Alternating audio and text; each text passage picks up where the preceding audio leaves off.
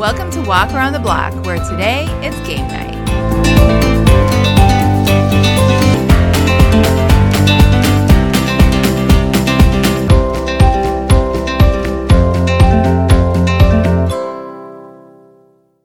Hello, hello, hello. We have had some beautiful days in the neighborhood the last few days. I feel like I say that every week. That's spring in the South. It's either a huge storm or there's barely a cloud in the sky.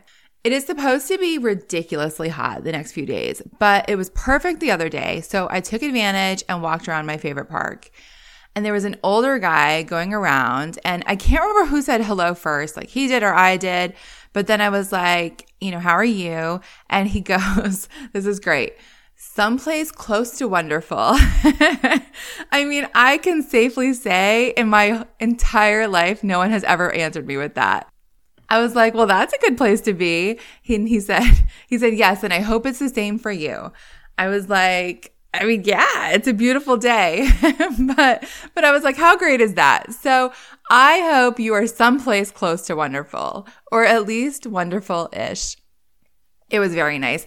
I will say though, I got in the car and looked up at the rearview mirror, and there was a bug smashed to my perspiring forehead. so balance. In big breaking news today, I discovered that the tomato plant I got from Low Spring Fest has not one but two little tomatoes on it. No one is more surprised by that than I am.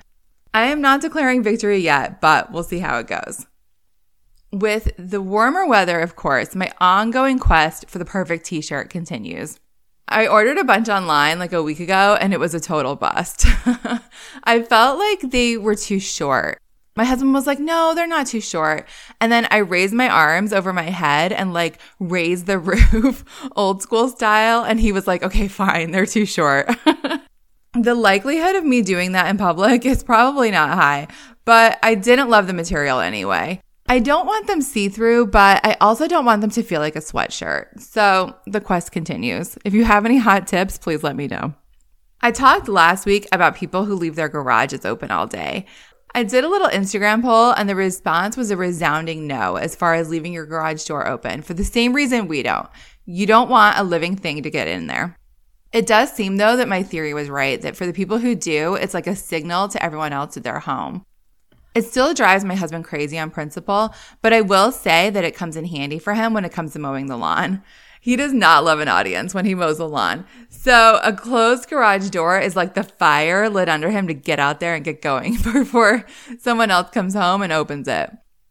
So today we are going to talk about something near and dear to my heart.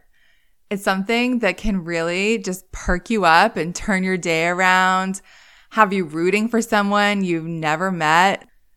I am talking, of course, about game shows. Some game shows are annoying, maybe even a lot of them, but some of them are so great. I feel like that is not really like a cool thing to admit, like not even in an ironic way, or maybe it is. I mean, after all, there is an entire network devoted to them. Either way, it's fine.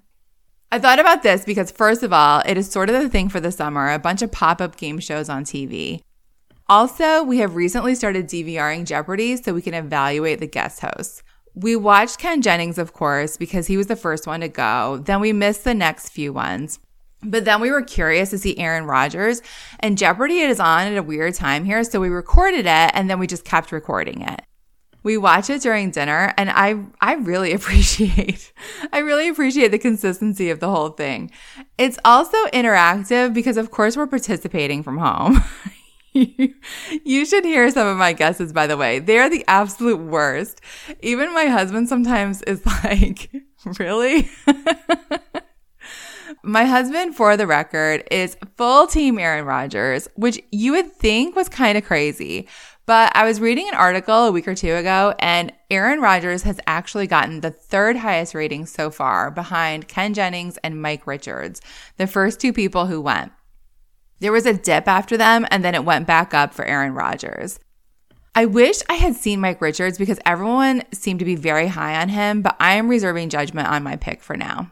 Anyway, so that has been our routine for the last little bit. I said to my husband, do you think this is making us smarter?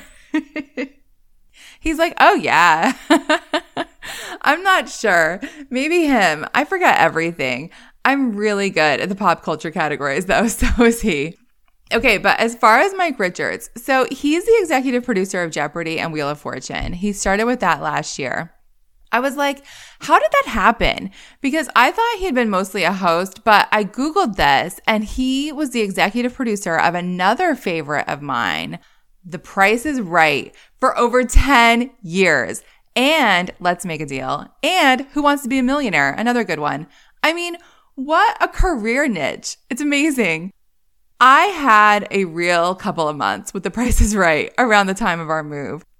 It was a stressful time, and I found it to be a nice bright spot in the day. The studio audience was amazing. I would tell my husband, you don't understand. Everyone is so happy for each other and high-fiving each other and helping each other. It was incredible. Very life-affirming and also very entertaining. The people are so pumped and over the top. They're racing down there when their name is called. There's like a 50-50 chance they're going to wipe out on the way. They make these wacky shirts. It's great. I haven't seen it much in a while. I believe they had to get rid of the studio audience because of the pandemic, but maybe it'll all be back to normal in the fall. My very favorite game show is the show on Game Show Network called America Says. So there are 2 teams and each team takes turns. They get a question that America was surveyed on. And they get the first letters of each word as a clue, and they have to guess as many answers as they can in like 60 seconds. It's very simple, and it's very watchable. The host is John Michael Higgins, who you have definitely seen in one movie or another. You would recognize him if you saw him. He was on Hoda and Jenna this last week to promote the new season, which starts in like another week. I watched the segment online. I pulled it up for my husband, and let's just say we thought it could have been a better representation for the greatest game show on television. It's probably not the greatest game show on television, but it might be. That show never gets old for me. A couple of our favorites are also coming back with new seasons this summer. One of them is The Chase. There's a version on Game Show Network, which we used to watch sometimes, and then the new one with the Jeopardy guys. It's on ABC. It can get very dramatic. The other is Beat Shazam. One of the great casualties of my dead phone, along with my roughly 2,500 screenshots, true number, and the final photos of my old house, I am still going to see if I can recover those, was my library of Shazam searches. Shazam, of course, is that app that will tell you in 10 seconds what song you're listening to, which comes in very handy in restaurants and the greeting card section at Target. I feel like other than the electronics section, that's where the best speakers are. One of my favorite places to discover new or new to me music is to use Shazam whenever I hear a song I like. My favorite Shazam song ever is The Wolf by Mumford & Sons. It is also the song my husband Mo says the neighbors can hear me scream singing when I am baking cookies. Probably true. But anyway, the show is pretty much like the app. The contestants have to guess the songs in 10 seconds or something. It's like a modern Name That Tune, except with lyrics, I guess. They have categories like pop divas and boy bands, and Jamie Foxx is the host, and who doesn't like all that?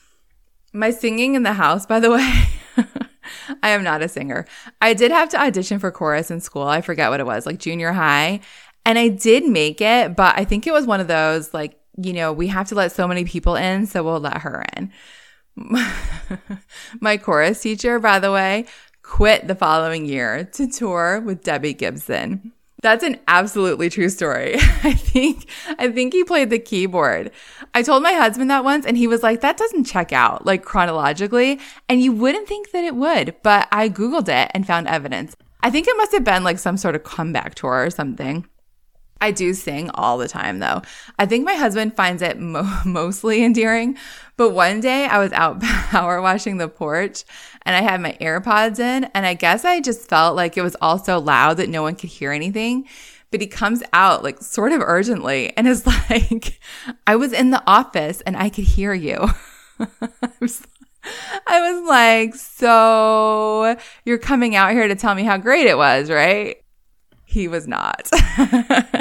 He kept really driving home the point. He was like, I could hear it so clearly. I could hear every word from inside. I could hear every word. I was like, all right, I got it. I wish I could remember what song it was. Clearly a good one. All right, that's it for today's Walk Around the Block. Follow the podcast on Instagram at Walk the Block Pod. We are also now on Stitcher. Subscribe or follow there, or on Apple or Google Podcasts, and leave a review if you feel so inclined. Thank you to all who have left reviews already, and I will see you next week.